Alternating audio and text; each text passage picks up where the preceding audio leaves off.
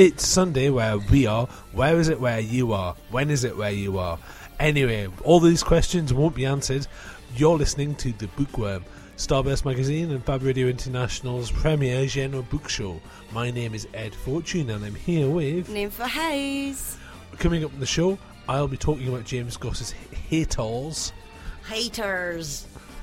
And I'll be talking about the making of Star Wars. We also have as an interview Jamie Anderson, that's Jerry Anderson's son of Thunderbirds fame, as well as M.G. Harris, the well-known young adult author, and they'll be talking about Gemini Force One, their exciting international rescue-inspired novel. Also the usual book news and other nonsense, and all that's coming up soon.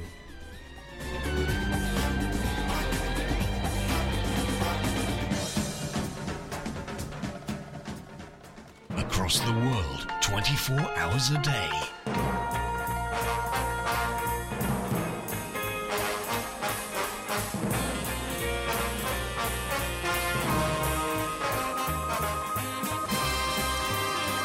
This is Fab Radio International.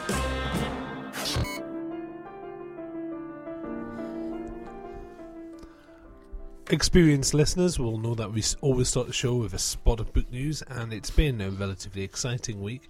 And let's start with the thing that excites us the most. Hugo Award nominations are open, and you can nominate various things if you're a member of the World Science Fiction Society. And you can nominate anything, even podcasts. I'm sure you know the right podcast to nominate. I'm not telling you which one is it. It's us. It's totally us. Hashtag for your consideration. For your consideration, there is, of course, if you want to vote for a high-quality book-based podcast as best fancast, we heartily recommend Tea and Jeopardy. Alternatively, you can vote for Starburst's The Bookworm podcast. Please. We're up for it. We have various, basically because LonCon happened, various people are also voting for it. Just to explain the process, because it's a bit involved and you might not care about the World Science Fiction Society, but we're going to tell you about it anyway, so nah. Winning fans. Don't alienate possible voters. The way it works is this: if you went to LonCon, which was last year, then you have a vote. If you're going to SaskCon, which is in Spokane, which is in the US, and you're entirely allowed to have no idea where that is, then you have a vote. If you're going to Mid-Americon, which I think is Kansas, so if you're going there by tornado, you also get a vote. If you are a supporting member of SaskCon, which basically means you've spent like $20, then you also get a vote, but you have to be a supporting member by the end of this month for that to count, because then they can do the paperwork and that sort of thing. Now, you might be sitting there going, but Ed, I live in Europe, I probably live in the UK.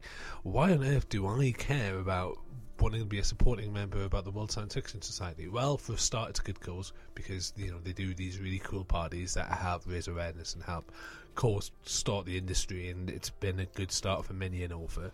Also, on a selfish level, you get to also vote as to where the next one is in the next 2 years' time. So this is 2015, so you would get to vote for a venue in 2017. As it happens, Helsinki. Yes. Helsinki, which is about 40 quid on a ferry if you plan it right. Helsinki are going is for up for it. Is up for it. It's going for 2017. It's a bit of an involved process, because what you need to do is you need to be a sporting member of Spokane. Then you need to throw some money into the tin, and again, it's about 10 quid after you've worked out the exchange rates. Don't you get the books anyways? Oh yes, if you're a supporter, so really, you get a bundle of books. If you're a Hugo voter, what they do is they send you once the nominations are up, they send you a thing called the Hugo Bundle, which is it's not a guaranteed thing, because the publishers have to say yes, but no publisher has said no yet. And you get a bundle, you get an e-bundle of books and podcasts and links to if it's not a Hollywood movies don't normally give you a free link to their movie, but if it's a small movie, then definitely. Yeah. If you see what I mean. So it's totally worth it, because you're not just throwing money away; you are actually getting something for being a supporter and a voter.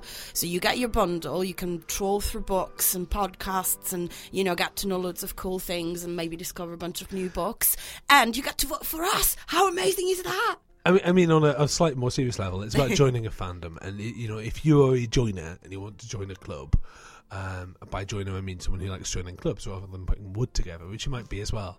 Then, if you're that sort of a person, then it's something to get into, because frankly, I've never found a nicer fandom. I really found I've been a member of many tribes. I really felt like I'd found a new tribe to be part of, and it was really, really welcoming, and also really weird, because you kind of get there and then this, like, you're like, hang on, you're a New York Times best-selling author and you're giving me a hug. That's weird. I like it. But it was very nice. So it was lovely. Join the Hugos, not just for the books, but for the hugs. Join the World Science Fiction. I've probably got it wrong, and someone's going to be like, "Oh, you're association." Anyway, join that crowd. They're lovely. No, I did the research. It's the World Science Fiction Society. It is. Hooray! I got Thank something you. right. Thank you, producer Al. And this is why we have a producer. In other news, Luxembourg have been accused of doing something interesting. Nah. No. Luxembourg have been accused of providing state aid to Amazon. Does Luxembourg provide state aid to anybody? Is it in a position to do that at all? Well, essentially, for its tax arrangements, the European Commission, the reason we care is because Amazon, the European Commission has said in its preliminary finding that, there's something afoot there, there's something a bit dodgy. I'm paraphrasing, obviously. But they've basically gone, we're a bit suspicious about this whole nonsense. The European Commission launched an investigation into preferential tax arrangements between Luxembourg and Amazon. Broadly, Luxembourg have come out and gone, no. And Amazon has received no special tax treatment from Luxembourg. We are subject to the same tax laws as any other company operating there. That's a statement from Amazon. So, answers on the postcard, pigeon, raven, owl, as per usual, or even better, or Radio Bookworm on Twitter. The population of Luxembourg is just over 500,000. Wow. There's like 1.5 million people live in Greater Manchester. There's more people just round the corner from where we are right now. It's standing in the studio, and it's a quiet Sunday as well. But still, yes, it's Luxembourg. So Luxembourg doesn't do that many interesting things. But I'm sure they have a wonderful culture, Edward. Don't be sizist. That's true. I'm not accusing. I don't know how. I mean, you're ignorant in the way of Luxembourg. That's and, true. It's fine to admit that you're ignorant in some things. I don't even know what a person from Luxembourg is called. Are they Luxembourgese? Are they Luxembourgan?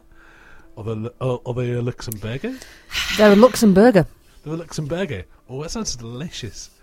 Is it like a pie the size of a small country? Book news, Edward. Sorry. Book news. Tangent, very much. Massive tangent of tangentness.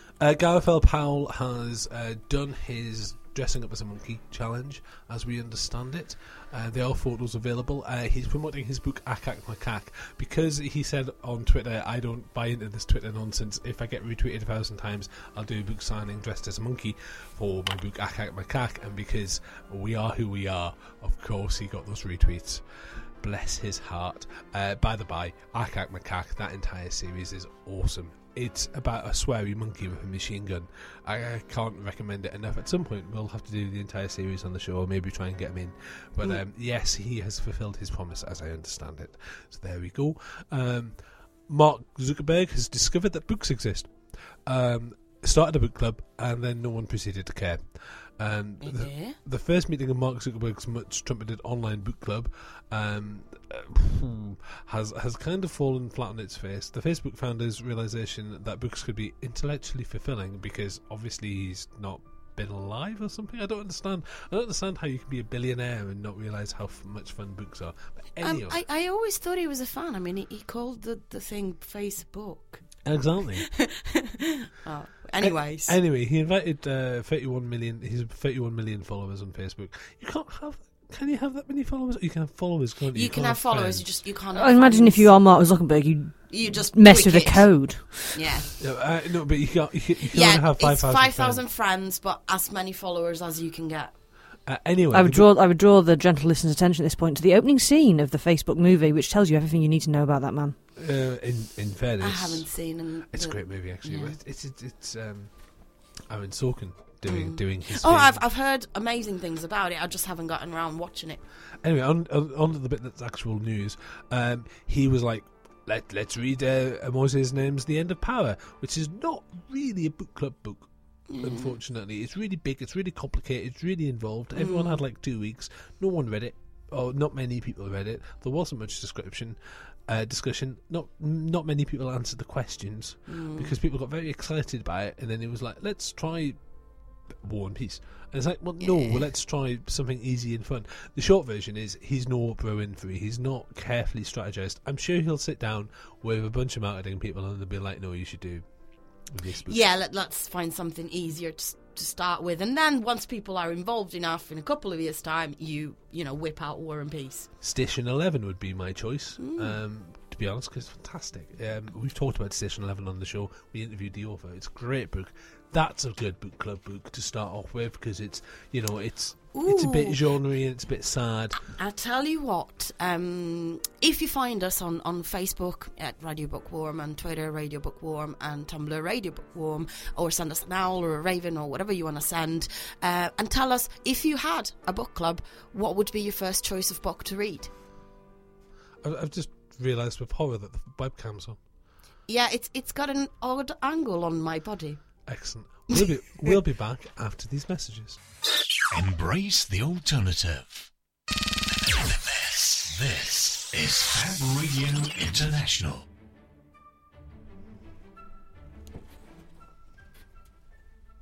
Welcome back to the show. So yes, just in case you don't know, you can catch us on Facebook, Twitter and Mixcloud, as well as Tumblr.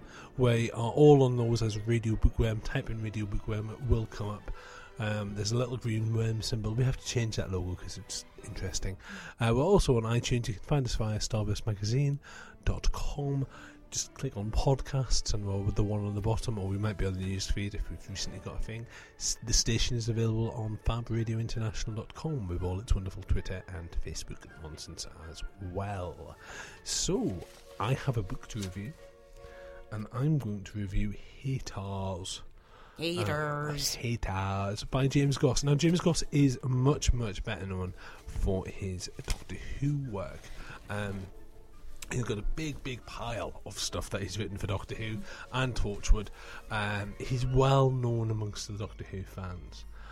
So it's interesting that he's gone for Murder Most Foul with this. Now, he has written a little bit of murder before, but only a little bit of murder. And this is available on Solaris, and they're great for their genre fiction. So yeah, it's quite a clever little plot. So we've got this guy called Dave, who's a social media junkie. He takes social media far too seriously, and he's a bit of an odd chap, shall we say.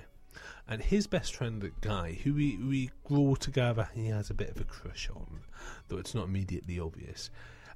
He has a girlfriend, this lady called Michelle. The book actually opens, and I'm just going to quickly quote it, this wonderful line, which is, there's something wrong with the internet if you think about it for a second. I mean, I'm not saying the internet made me kill Danielle, but it certainly helped. Yes. You see, this book starts with a murder. The book starts with the murder of Danielle. Danielle is really annoying. Guy's girlfriend, and technically Dave's best friend, though Dave really didn't realise that he had no vote in the matter. You see, Danielle's very controlling. Danielle has, always hounds her boyfriend on social media, and she posts everything from, those, if you do not repost this, your head will turn blue, to dragons will come and eat you. Look at this outrageously unsourced thing that I don't understand, but if you're trying to explain it to me why this is actually slightly dodgy, I'll just get angry because I'll assume that you're telling me that I'm stupid rather than you just being helpful, and so on. That whole raft of, everyone has at least one person, normally it's a relative, someone on Facebook or social media who they can't quite get rid of for whatever reason, but they just make your time spent on the internet not as much fun as it could be. And there's ways around it, but for some reason Dave doesn't seem to be able to get these to work for him. So, he's been avoiding Danielle for various reasons, and he ends up going to the pub with her because he's an idiot. inevitably the conversation goes along the lines of her accusing him of trying to kill her via her peanut allergy, because of course she has a peanut allergy. There's a lot of yelling, there's a fair amount of shouting, and he murders her. This is where it Not with peanuts. Well, I'll not give you any spoilers, but Okay. murder definitely occurs, shall we say, murder most foul. And, he's a bit sad about this, but not really, and his friend Guy is quite sad. And things get a little bit worse because everyone's like, oh, such a shining light. They go a little bit Lady Diana, shall we say. Okay. And things get a little bit crazy. And then Dave finds himself with a second job. You see, there's not just him who wants to get rid of irritating internet people. And even though Danielle has now sad lost, poor dead Danielle has now become some sort of internet martyr. Other people are kind of using her name to try and boost their own fame and profile. So he decides to kill them as well. Yeah, okay. And so on. And then it steps up because he acquires, for the best way of describing it, a sponsor. And he continues his assassinations. These are the book is full of assassination and counter assassination, and it is simply marvellous. It is hilarious all the way through. This is a roller coaster ride, and after a while, you start to recognise certain things and certain memes and certain common personalities. So there's a character in there who isn't Justin Bieber, but he's basically Justin Bieber. Okay.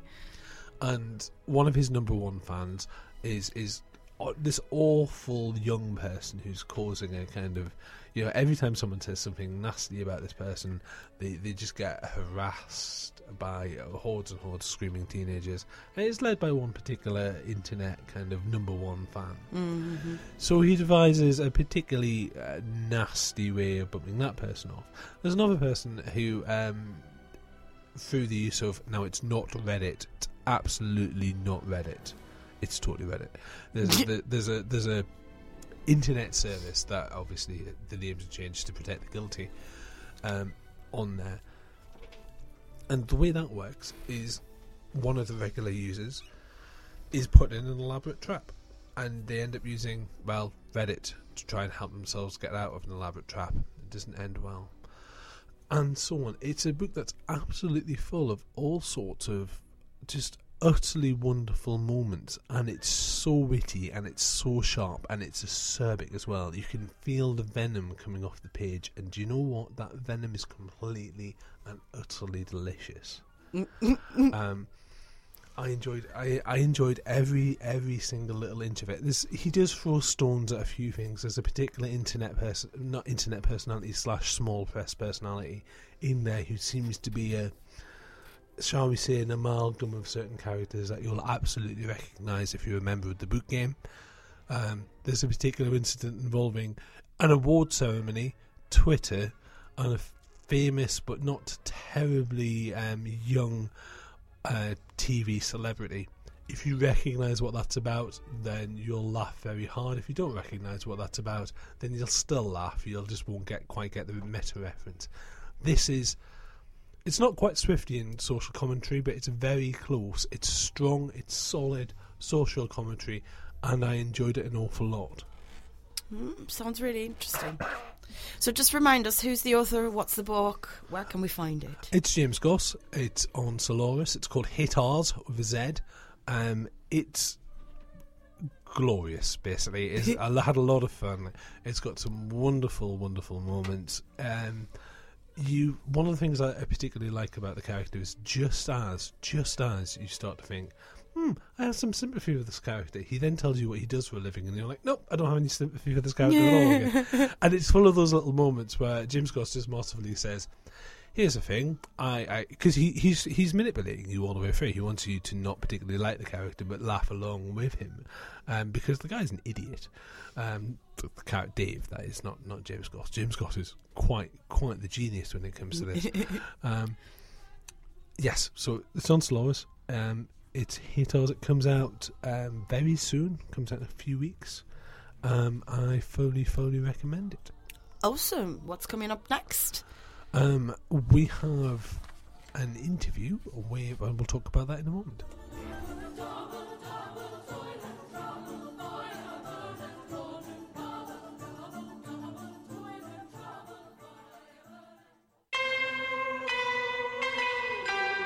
across the world. 24 hours a day.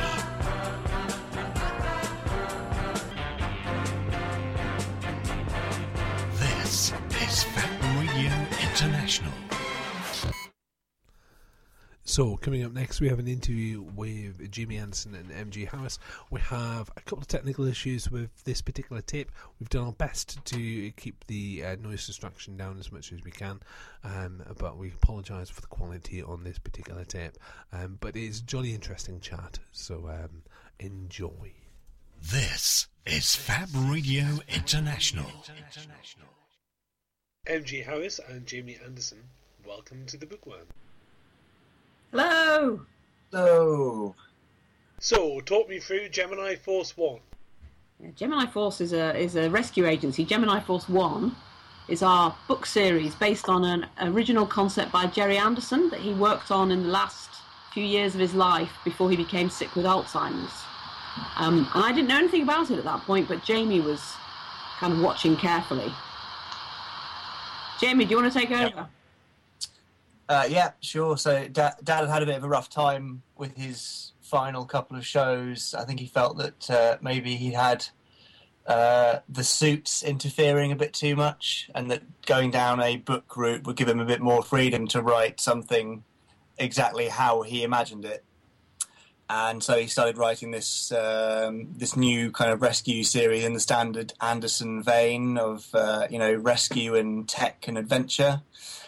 And he started that in 2008, and by about 2010 he was really struggling to continue with it because of his Alzheimer's disease, and that eventually stopped him entirely.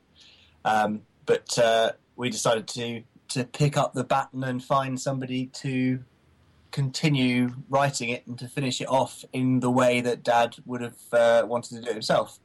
And in steps there, MG Harris. There were a lot of considerations in a project like that. What are the challenges that you faced?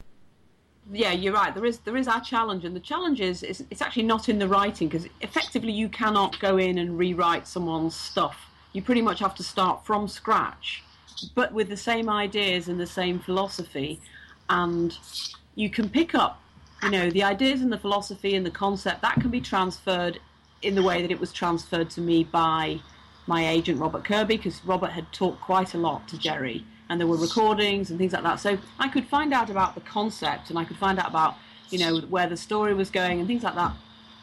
But to actually write a novel, perhaps more than with a screenplay, you need to actually understand emotionally where that's coming from.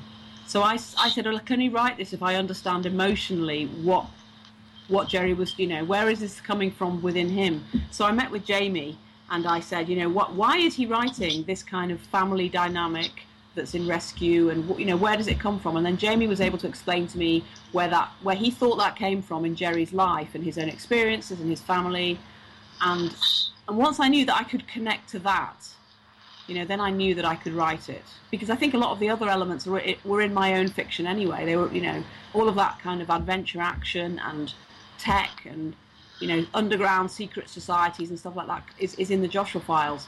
But I really had to understand, as a novelist, to be able to connect with the kind of character arcs.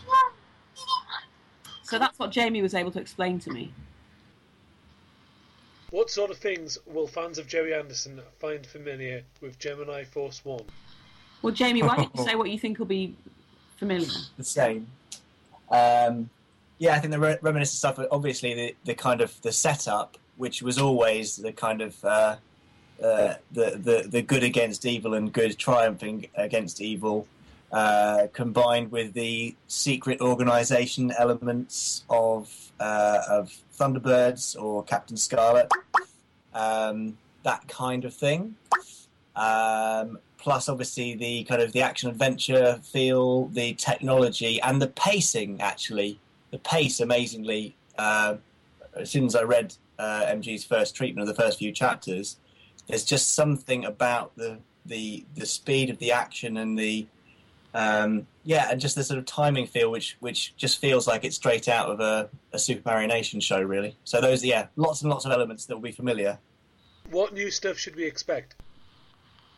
And what's new is It's probably not new to be honest. I think it's all actually when I watch Thunderbirds, I think, yep, that's all there. It's all there in the original stuff, but it's kind of dated. What's updated is about bringing it into the 21st century in terms of our global political situation, where you've got a different kind of terrorism. Not very. It's not sort of post Cold War.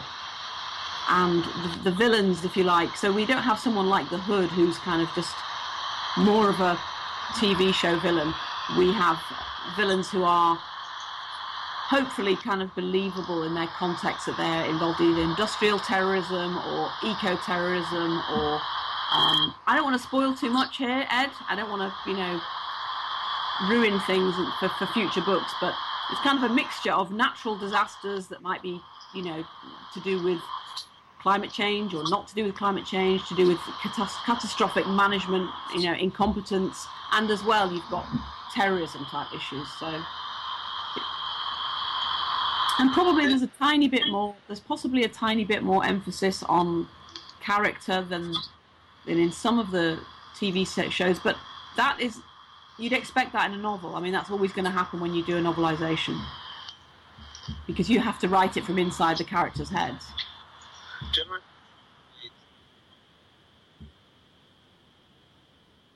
Gemini Force One is quite an adult world.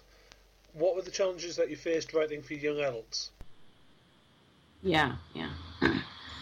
Well, I mean, I think that's where my expertise comes in. I'm quite an experienced children's author, so I know how to make things appeal to children of sort of 10 plus, really. Actually, quite a lot of the characters most of the characters are actually adults, but we're doing it all from the point of view of the 16-year-old, so it's from a young person's point of view. I think the adults who've read it, the backers who've read it, seem to like it very much, actually. So I think whatever that sort of magical Andersonian thing is, it seems to be working. I don't know. It's not for me to say, really, Jamie. No, I think that's exactly right. That's the thing I probably missed from the stuff that would be familiar for existing fans, is that it has that broad appeal. Dad was never a fan of, tightly targeting something down to a narrow age range. It was supposed to be something that, that where the kids who were reading weren't being written down to, and in that way, the shows could be enjoyed by an adult audience as well. And not just that, but the kids that would grow up could watch it again and again without feeling patronised or spoken down to when enjoying it again. And I think we've got the same thing here. There's the things that Ben, the main character, has to deal with. They are things that an adult would find extremely difficult. So we haven't kind of played down any of the action or the difficulties. So yeah, the Kickstarter backers who have read their early editions of the book, I've heard nothing but wonderful praise, and them all sucking up to MG for doing such a wonderful job, which she has. So I think it's got that broad appeal, and again, that's just another way in which MG has captured the Jerry Anderson spirit.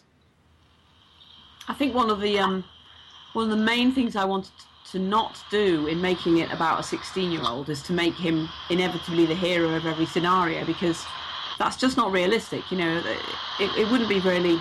It wouldn't give you an awful lot of respect for this agency if every time that they had to be saved by a 16-year-old. So actually, it's more about Ben learning to be a team player, and so often his little adventure, if you like, takes place perhaps not centrally to the main rescue. He might be the one who has to go and rescue a single person or two people who are off in a particular situation. Because otherwise, you don't. The last thing you want to do is undermine the credibility of this agency. It's all about him wanting to belong to that agency and wanting to be good enough, more than anything, wanting to be good enough to be part of the agency. So he's always on his toes. He's always out of his comfort zone. And he's ours, isn't he? Because who doesn't want to be, who wouldn't dream of being in some kind of agency like that? Terrorhawks is coming out on Big Finish. Are we likely to see this with Gemini Force One, or are we going to see it in any other forms of media? I think. I think we'd obviously like to kind of make the most in as many media as possible for Gemini Force One, but I'm kind of keen to see what the greater public response is when the book comes out in April 1st. I think that'll be pretty important. I'm fairly hopeful and fairly positive that we will get a great response, especially going by the readers' responses so far. I'm sure we'd love to have a film version one day, wouldn't we, MG? A film would be great, yes. A series of films, lovely. Yeah. Or a TV series. It wouldn't be cheap. I mean, it wouldn't be, insanely out of hand expensive, but to do it justice would be fairly expensive as a live action thing. But that was always Jerry's dream, really, for Thunderbirds and things like that. He did them as puppet shows because he had these incredibly broad, grand visions for how they would be in terms of special effects and everything, and he didn't want to compromise, really. So by doing them scaled down and with puppets, you could do amazing things in terms of cinematography. Gemini Force One started off as a Kickstarter project that got picked up by Gollancz. How did that change the project? Well, it just gives you a big... any publisher... Our publisher is very happy that they're going to be able to bring a book out in April that already has been read by, 600 plus people who seem to really like it and are prepared to talk about it. And just to give you an example, we raised so much money, more than we expected, that we've been able to commission artwork from Andrew Probert, who is the Hollywood designer who designed the original Cylons and Battlestar Galactica, and he designed the Enterprise D deck from Star Trek: The Next Generation. And he's like a top Hollywood designer, and we've been able to commission designs from him, so that there will be a visual component. There'll be a website with like all this artwork, and we'll be able to do posters, and we've got badges, we've got patches, we've got a kind of a whole, if you like, almost merchandising stream available. Now, publishers when we explained that to the publisher that we already had all this stuff, they just kind of goggled at us, because normally that would only happen for them in a book series that was already selling to millions. So that there was any kind of interest in that. It just makes it look like a much more fully fledged. Publishers come out with a huge amount of confidence in the title, and that's what publishers are looking for nowadays, because it's so competitive. Jimmy Anderson and MG Harris, thank you very much for your time. Thank you, Ed. Thank you. Embrace the alternative. This is Fab Radio International.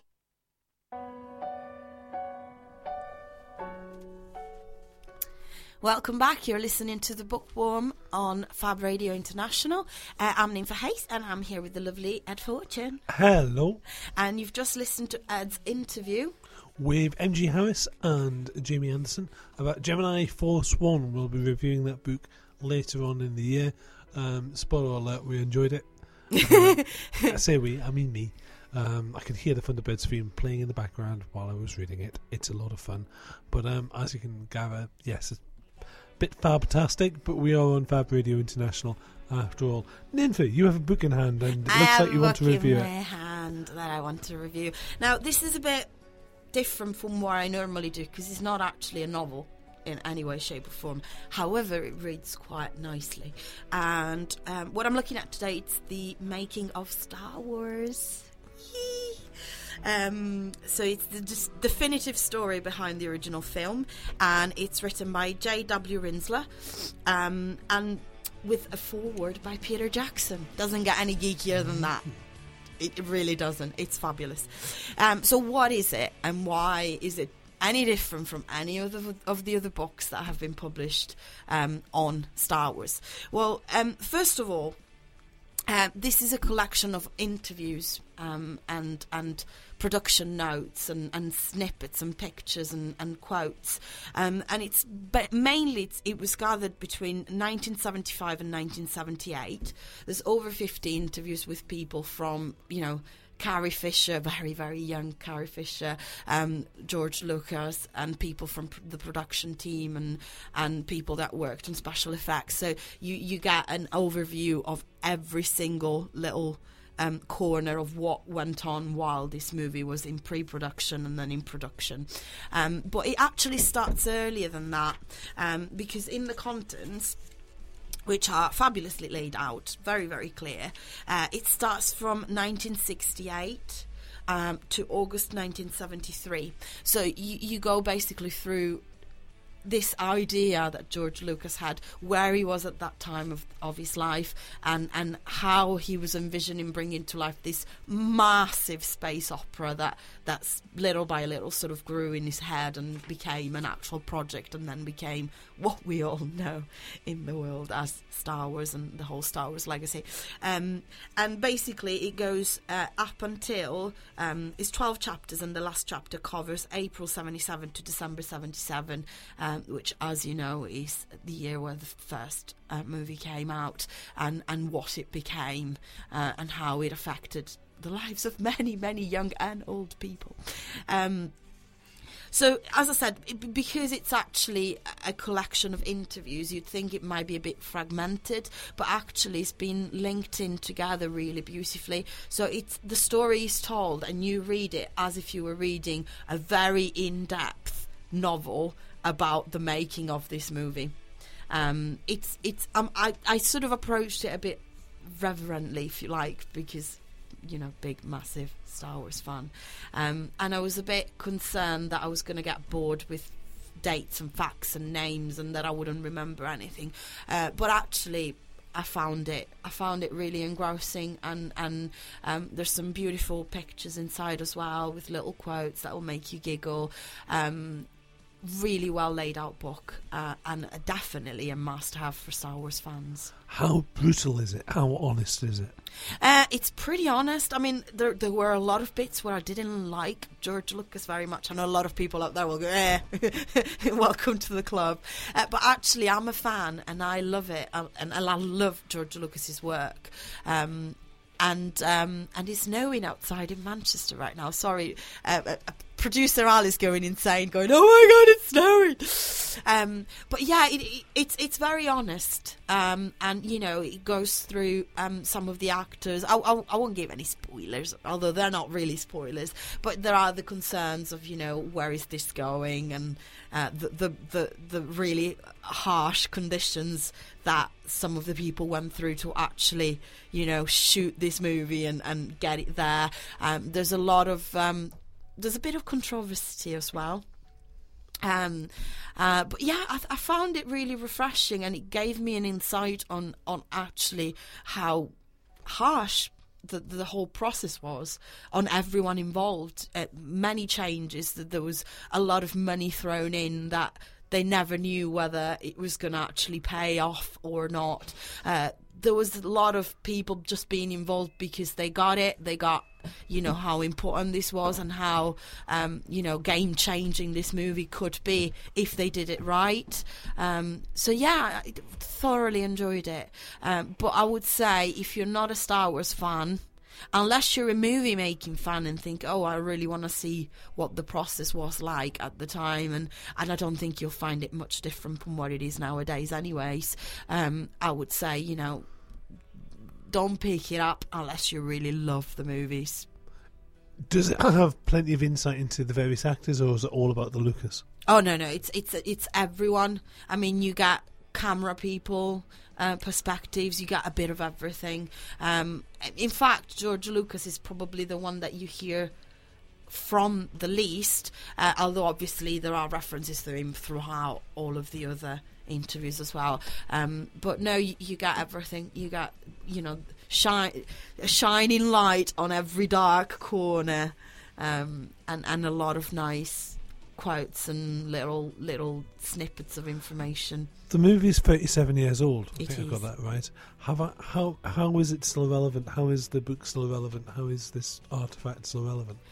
I think, as I said, as a fan, an insight on what it was like to get all of that massive endeavour going, that's still relevant, because even nowadays, I mean, the first movie of what it could be a new trilogy, or even longer than that, because Disney will milk that cow and flog it until it dies. I'm all up for it. Just flog it, I don't care.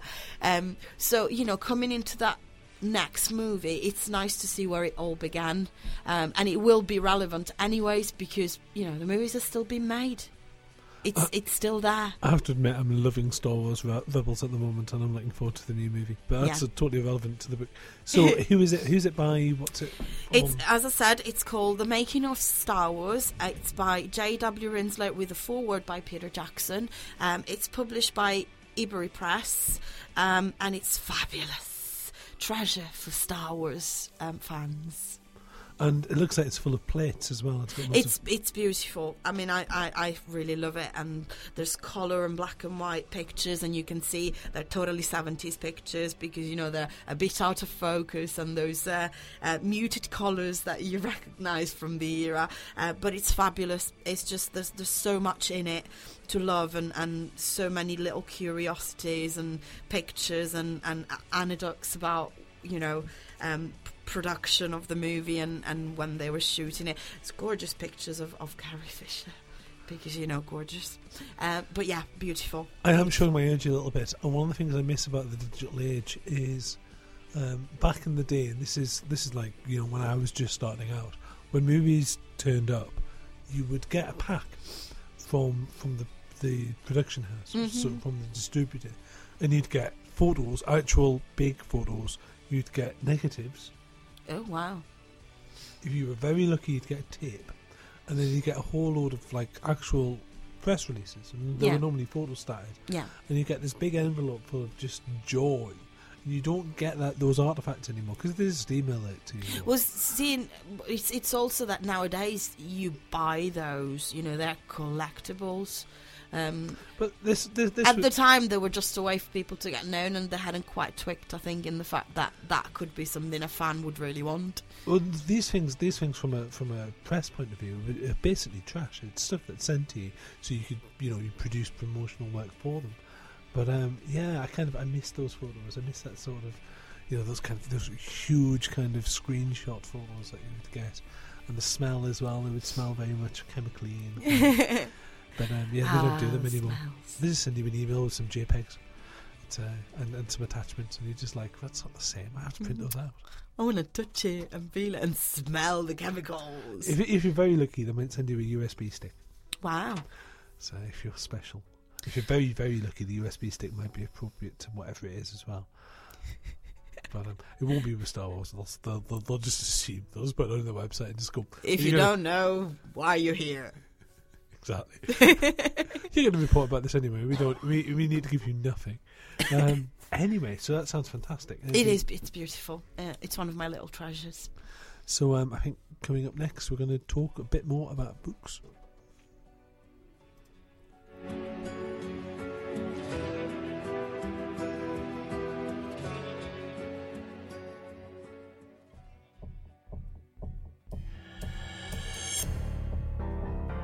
Across the world, the real alternative. FabRadioInternational.com.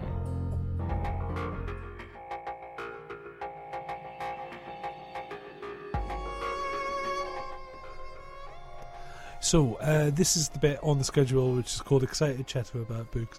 Normally we talk about everything that comes to mind. Last week we were talking obviously about censorship and that sort of thing.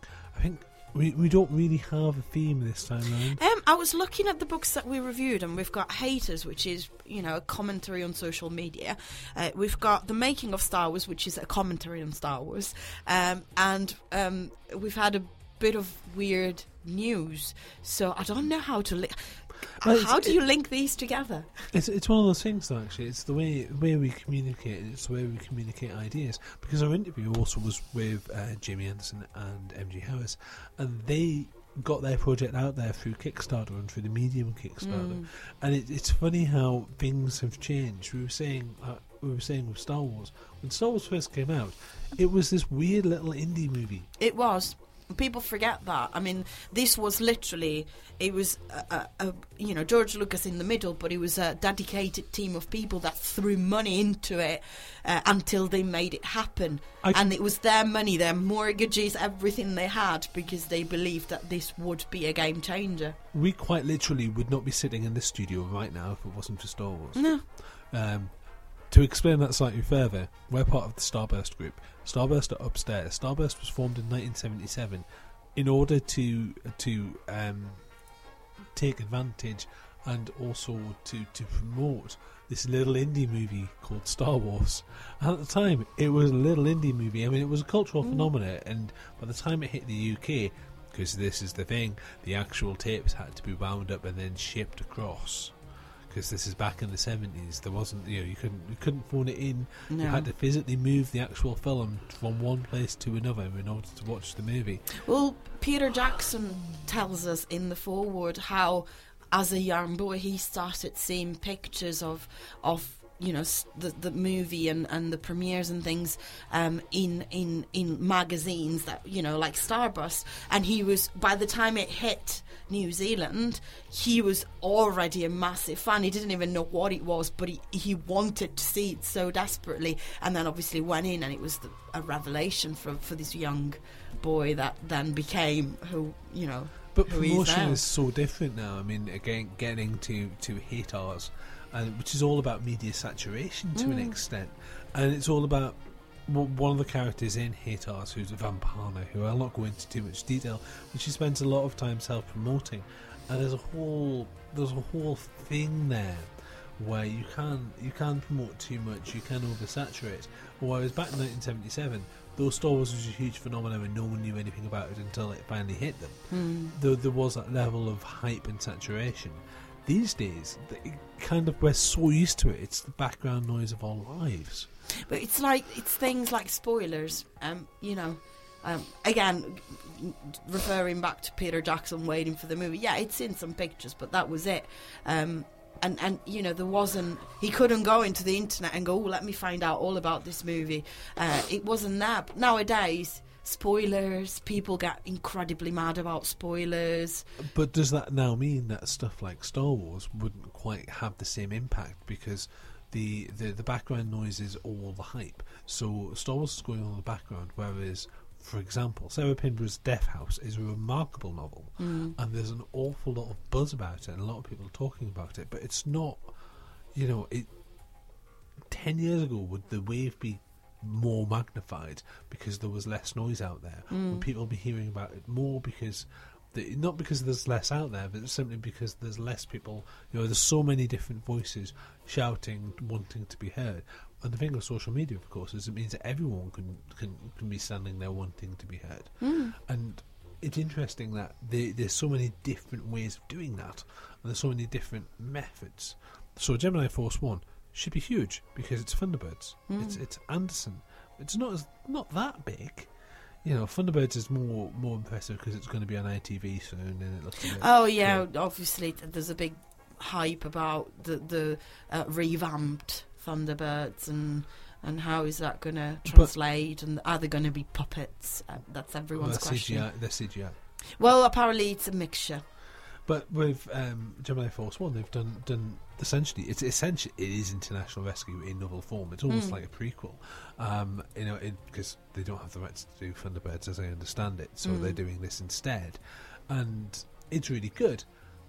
But again, there's so many different voices. You've got Thunderbirds going off. You've got Star Wars going off. Is a project like that really going to get the attention it deserves? Is Sarah Pinborough's Death House really going to get the attention it deserves? At the same time, would that project have been made 10 years ago? That's a good question. Would Star Wars be crowdfunded now? Would it be on a Kickstarter? Because it was a tiny indie movie. Yeah. I mean, that's the question, isn't it? At the time, if George Lucas had access to Kickstarter and was on the brink of having to put his mortgage down because he couldn't pay to make his movie, would he have just gone, I'll just put it on Kickstarter and see if people buy into it? So that there's that question as well. I think it's a fine line to thread, and I think the thing with social media is it's a brilliant way of keeping in touch with people. It's a brilliant way of having your voice heard, but unfortunately it also means that you get drowned down by a lot of voices that maybe shouldn't be. There is a thing that I've noticed, and I have to be very careful how I put this, but there is a type of author specifically who is angry, male and female. It's not male and female. Nations are different, all the rest of it. But there is a different type of there's sort of, it's almost always on Twitter as well, and they're very stompy and they're quite rude. And sometimes they're trolls, and sometimes they're seen as troll slayers. And I just sit there and I go, no, I care about your novels, but I don't care about your about the action and the stuff that you're trying to do. I don't want you shouting at me. I just want you to tell me that your book's out and just have a normal conversation. Yeah. But why are they why are they angry? I mean, I think most of the time it's because there's too much noise. Cynically, I think it's because by being angry they get noticed, and by being noticed they sell books. But that's me being cynical. I think. But then big people do it. I mean, big names do it. Authors, actors. It's not just that. It's I think being believing in the nice side of humanity. I think sometimes it's just the fact that you do get angry because you think, let's be nicer to each other. Can we not just all be friends? Here's my novel, please read it. If you enjoy it, that's great. If you don't, it happens. I try to be nice on Twitter. That's because I love the idea that when they actually meet me in real life and realise that I'm actually awful, then, you're lovely. Everyone knows you're lovely. It's totally not true. That will completely change. It's totally true. It'll totally shock and horrify them when they realise that I'm actually, the kind of person that juggles kittens for a living. Okay. And on that bombshell, I think we should. I think we should flee.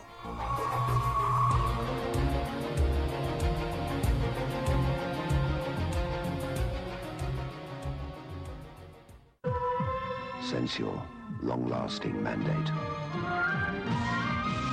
Worn by men, loved by women.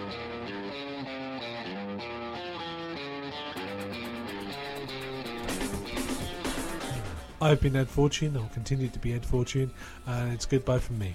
And I'm Nympha Hayes, and it's goodbye from me too.